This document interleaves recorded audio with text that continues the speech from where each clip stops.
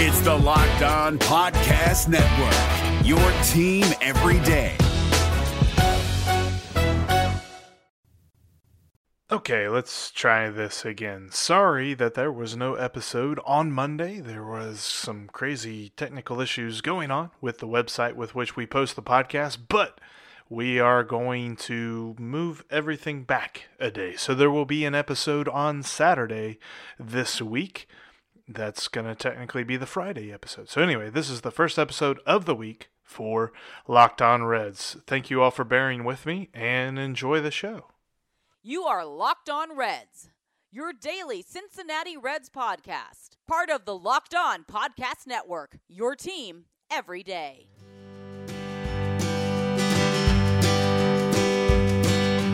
Welcome into your daily source for the Cincinnati Reds throughout the offseason. This is the Locked On Reds podcast, and I'm your host, Jeff Carr. The show goes on!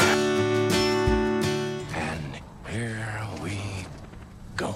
What's up, Reds fans? Welcome into the Locked On Reds podcast. Thank you so much for joining me today. It is Tuesday. We're going to start off the week with some Reds talk. I've got some thoughts on some rumors. We're going to catch you up on what's going on here in the rumor mill. We've also got part 2 of Today in Reds Awesomeness with Cam Miller later on in the show, and some headlines as well. Before we get to all of that, though, make sure that you are subscribed to the podcast on all the many podcasting platforms, whether it be Spotify, iTunes, Google Play, Stitcher, whatever it is that you use. Make sure you are subscribed. That way you get each and every episode downloaded to your queue each and every day. Also, follow me on Twitter at Jeff Carr with 3 Fs and at Locked On Reds. Follow the Locked On Reds Instagram as well, and save the Locked On Reds line number into your phone at 513-549-0159. Let's do some news. News team assemble!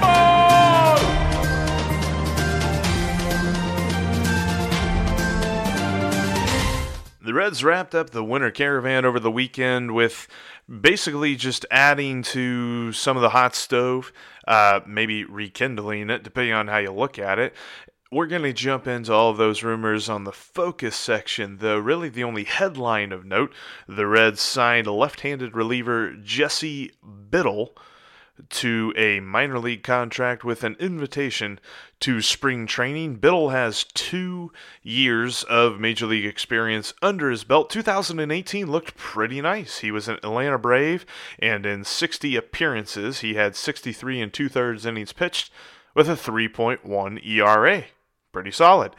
2019, not so solid.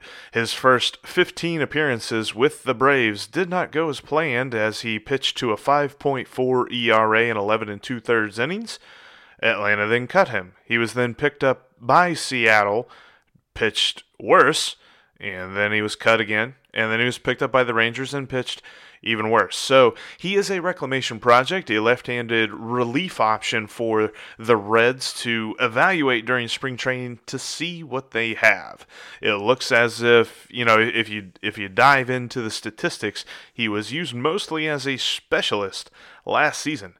So it'll be interesting to see exactly how the Reds plan to employ him as the season goes on, with the 3-batter minimum going into effect in 2020. But another minor league deal with an invite to spring training, that adds to the list of relievers that have that distinction. He joins Nate Jones, David Carpenter, and Tyler Thornburg on the list of non-roster invitees.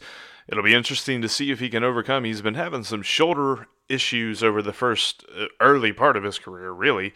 He was a first-round draft pick by the Phillies in the 2010 draft, and as it stands right now, he will be 28 years old this season.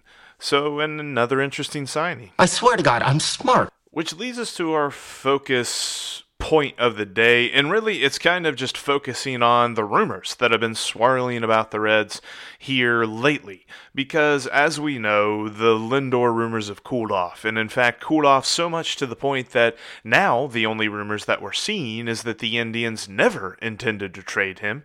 According to Terry Francona, Francisco Lindor is not even available to be traded, and that he is a key centerpiece of their team that they hope to be successful with in 2020.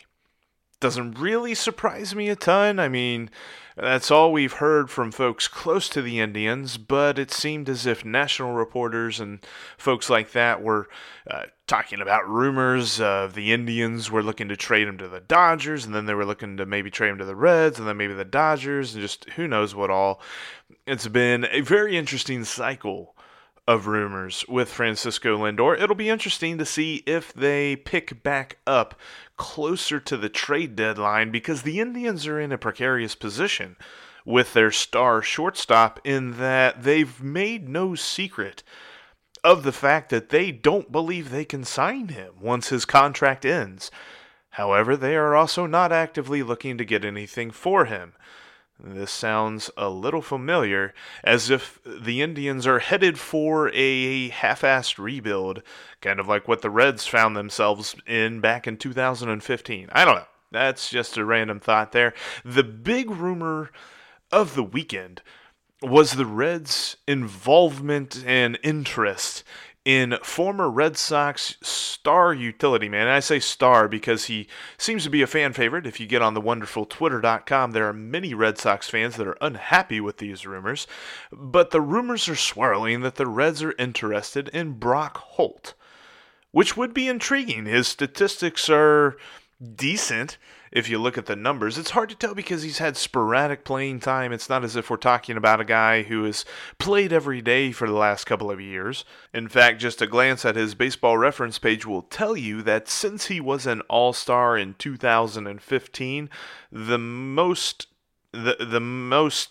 number of plate appearances that he's logged in a season came in 2018, when he came to the plate 367 times.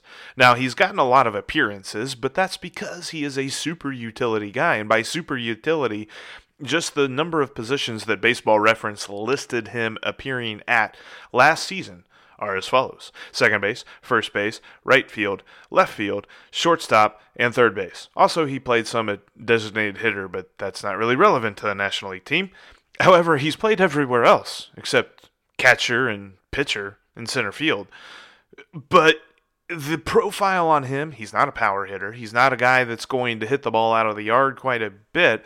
The most amount of home runs he's had in a season is 7, and that was coincidentally the last time he eclipsed 350 plate appearances, i.e. 2018. His slugging percentage for his career is not super impressive. What is nice, though, is his ability to get on base. He has a decent walk rate, and while he does have a decent command of the strike zone, he still tends to strike out a bit. So we're really not talking about an everyday guy. So what are we talking about here? We're talking about a bench player. We're talking about a very good bench player, but another bench player. And last I checked, I feel like the Reds have a lot of those. So that leads me to believe that the only reason the Reds would be interested in him is if they're ready to make a trade. A guy that they can go get once the trade is levied. Now, I'm not exactly sure who'd be involved in this trade. I mean, there's a chance because the Reds are still passively linked to Corey Seager, the current Dodgers shortstop. And the Dodgers have a top prospect with which they can replace Seager should they trade him to the Reds, and also revamp their team in other areas with the trade with the Reds. But again, would that mean that Josh Van Meter would be involved in this trade? Because essentially, as Red Leg Nation points out, we're talking about, if the Reds are talking about Brock Holt, we're talking about Josh Van Meter with less power. I mean, maybe Brock Holt's a little bit better. He does have an all-star nod on his resume, as I mentioned, but he's 31 years old. Josh Van Meter's got a little bit more of his career ahead of him than Brock Holt does, and probably at a more cost-effective salary. I don't know. I found it interesting that they were linked to Brock Holt. There were some people that were super excited about it, and I'm like, I think you're just starving for rumors at this point, and we've been spoiled. But the nice thing is, C. Trent confirmed in The Athletic in his latest version of C Notes, as he calls them. He was talking with Dick Williams on the Reds Caravan, and Dick Williams confirmed, he said, "Oh no, changes will happen between now and spring training." He does not believe that the team will go into spring training as is. Now, he did not say what that will be. He said whether it be free agent or trade, there are more acquisitions to come, which is exciting when you think about it, because most of the time what you get is this sort of diffusion speak. They're trying to diffuse any notion that the Reds are still out there trying to get something. No, Dick Williams is out ahead of this and saying, yes, we're still actively trying to bring people in. Now, he did not confirm as to who, what, where they're looking, who knows. The point is, they're still looking. He's still working, and he even said, basically, mark it down, there's going to be some more folks coming in. Now, if Brock Holt's the only one that's coming in, I've got questions to that, because that doesn't really give us answers. But it's something. And that's your update for the rumors. Here in a moment, we're going to do segment 2. It's not a whole episode, it's a segment. Segment 2 of Today in Reds Awesomeness with Cam Miller of Cam Miller Films. But before we do, if you have not already done so, go to visitarizona.com/springtraining to book your trip out to Goodyear, Arizona today. Here's the deal. In the Cactus League area, it's a 50-mile radius in which every team is located in. The Reds are in that 50-mile radius. You can see everyone in the Cactus League, and you don't have to drive very far. Also, plenty of stuff to do in Arizona. And did I mention that it's warm? Oh yeah, it's warm. If you're like me and you live in the Cincinnati area, it's not warm right now. In fact, winter has finally decided to show up.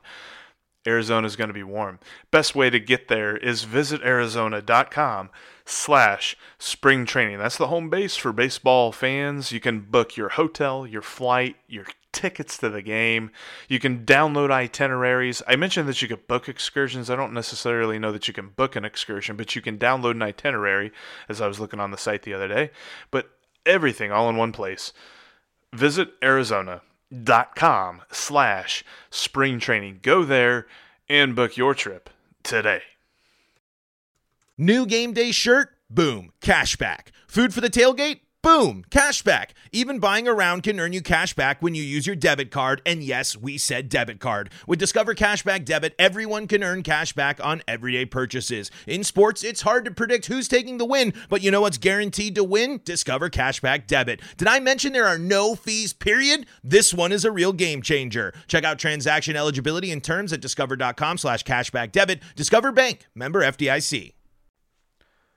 If you've been a listener of this podcast, I'm sure you've heard all the great advertisers working with Locked On to reach sports fans. But you may not know that Locked On Reds is a great way for your local business to reach passionate Reds fans just like you. Unlike any other podcast, Locked On gives your local company the unique ability to reach local podcast listeners. Not just any podcast listener, a Locked On podcast listener. If your company wants to connect with Reds fans and a predominantly male audience that is well educated with disposable income, then let's put your company right here on this Locked On Reds podcast. Local fans love to support local businesses, so text the word advertising to 33777 or visit lockedonpodcast.com/advertising and let us know who you are. We'll get our team to help your team achieve Locked On advertising success. Once again, text the word advertising to 33777 or visit lockedonpodcast.com/advertising. We look forward to hearing from you. In a world where baseball is more than just a game, where conies are the preferred mode of nourishment, there stands a team. And that team is so awesome, it requires 2 fans to encapsulate its awesomeness. It is time for Today in Cincinnati Reds Awesomeness.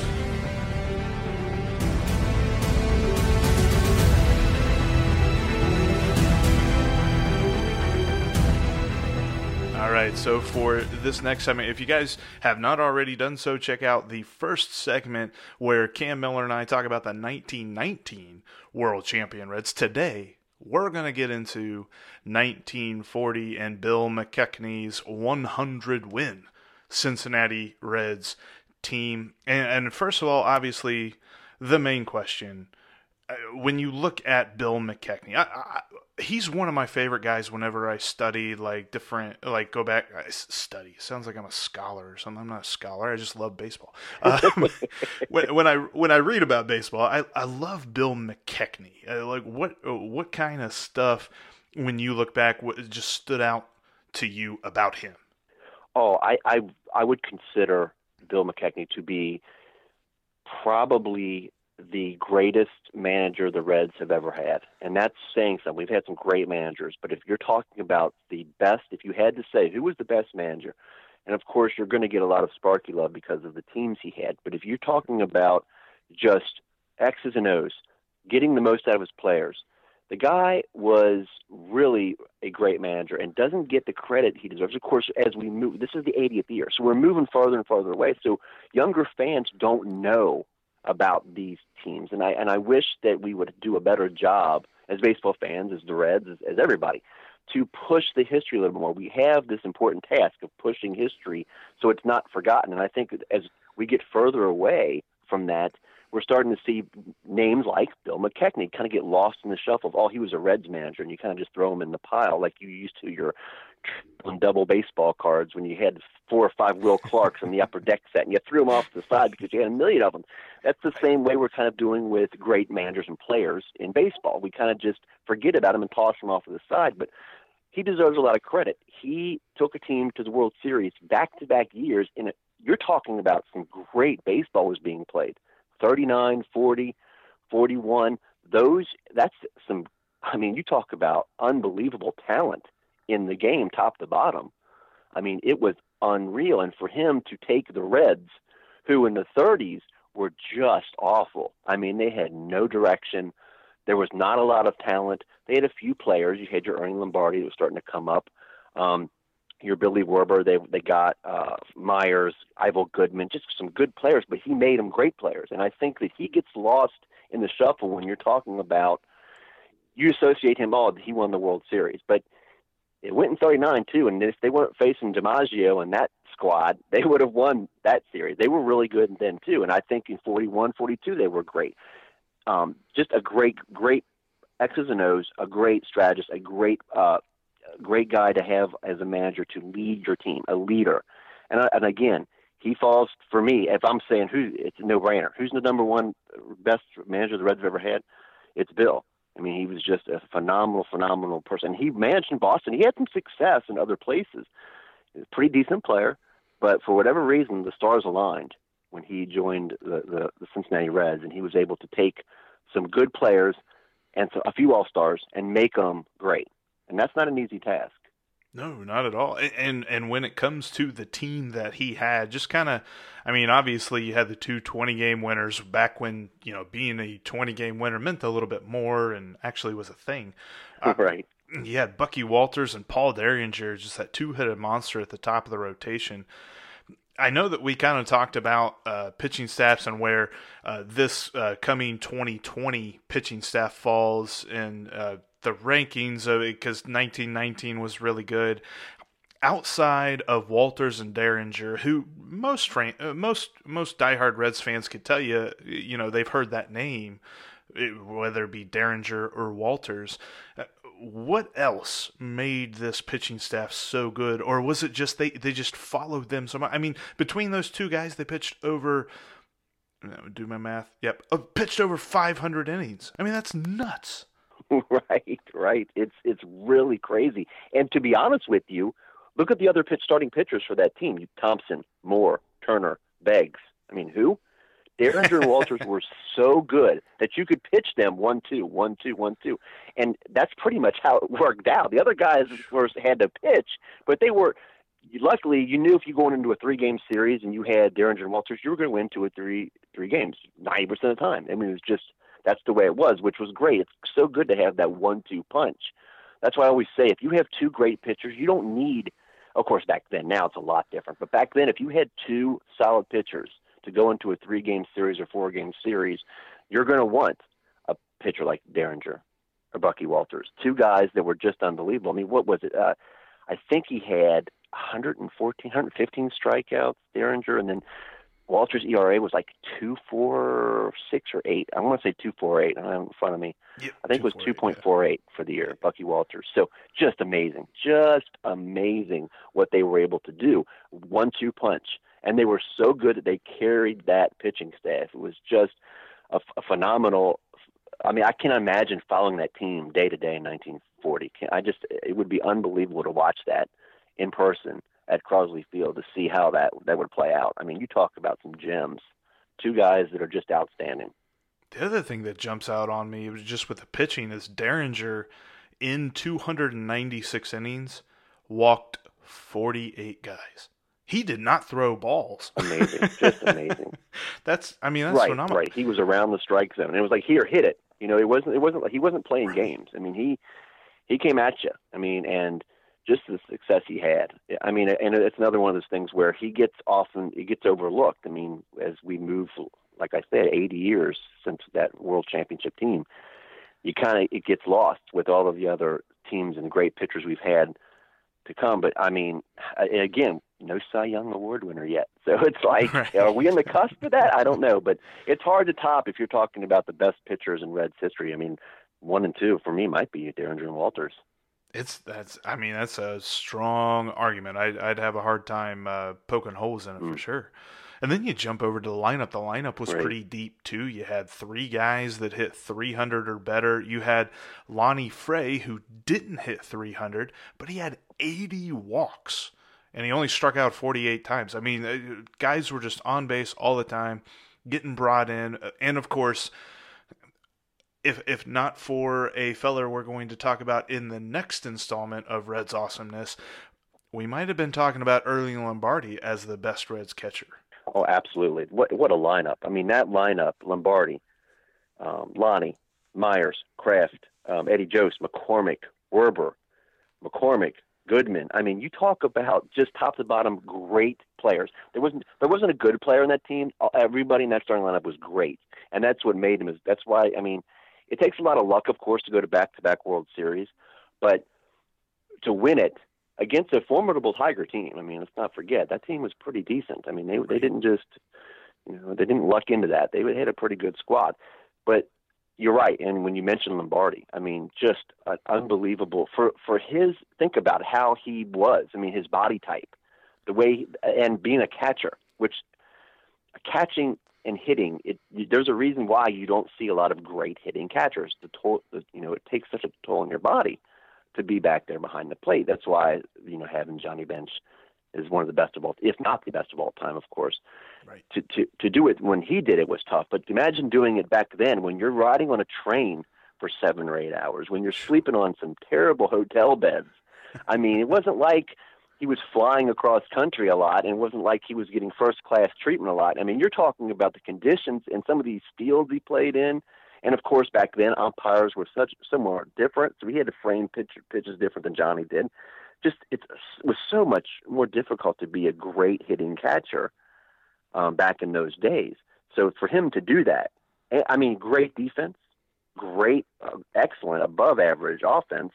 It's just, we are so fortunate to have such great catchers. I mean, think about that. I mean, 2 of the best of all time played for the Cincinnati Reds.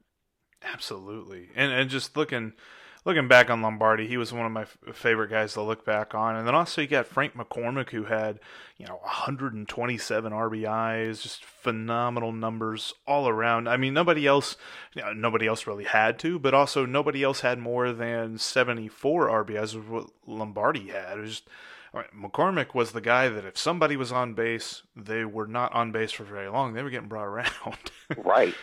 Oh, no question. And then let's not forget, the pitching, great. The offense, great, but their defense. They led the league, if I'm not mistaken, in the fielding mark of, was it 981? Nice. 991, I think it was 981. Where they led the league in that. So that's pretty good. So their defense, again, like 1919, you didn't have a weakness. Of course, when you win a World Series, it's you have to not have a lot of weaknesses. Every team has a weakness. Everybody's going to have weaknesses, but to minimize them and to have the least is the winner. People want to talk about all the time. You got to be a great team to win. It also takes you have to be able to know what your weaknesses are and kind of hide them. And I think that 40 was an example of that, because what was their weakest? If you had to say what's their weakest point, the pitching, because they only had 2 stars. Again, I argue that's all you really need. Well, back then it's all you really needed. But defense, top to bottom, the best. The infield was just phenomenal. Outfield, phenomenal. Just all around, probably all around one of the best teams before the Big Red Machine, of course. But it was such a great team that I really feel that if it wasn't for some injuries and some of the things that happened probably off the field for the Reds, they would have had a chance in 41, 42 to do a little better. But of course, again, I talked about at the top of this, there was some great baseball being played. This was not, there was no Miami Marlins, back then. You're talking about some great baseball. Yeah, exactly. There's just a lot of talent that was that era. Probably the best talent that you're ever going to have in an era was at that time. And for the Reds to go to the World Series twice, that's just amazing. And it turned the city upside down. They were crazy about the Redlegs in 1940. Well, that sounds like a perfect tease. We're going to end the segment today on the 1940 Reds. Make sure you check out the next segment of Reds Awesomeness. We're going to talk about, I'm going to loop it together. We're not going to talk about them separately. We're going to loop together the Big Red Machine years of 75 and 76, the years that made what pretty much everybody perceives the Reds as today. Don't miss it. That's going to wrap it up for us here. Make sure, like I mentioned at the beginning, make sure you're subscribed on whatever podcasting platform you're listening to right now. Also, follow me on Twitter at Jeff Carr with 3 Fs and at Locked On Reds. Also, give Cam Miller a follow at Cam Miller Films on Twitter. He's a great follow. He posts different stuff that he's working on as far as videos, and also posts some awesome just old photos from around the city and different things like that. It's a great follow on Twitter. I enjoy interacting with him there. There's plenty of people that are annoying followers, or people you don't want to see their stuff on Twitter. Cam's not one of them. Cam's a really good follow. Definitely give him a shout out on there for being on the Locked On Reds podcast. But that's going to do it for us today. Thanks so much for listening. My name is Jeff Carr, and we will talk to you tomorrow. Hey, Prime members, you can listen to this Locked On podcast ad-free on Amazon Music. Download the Amazon Music app today.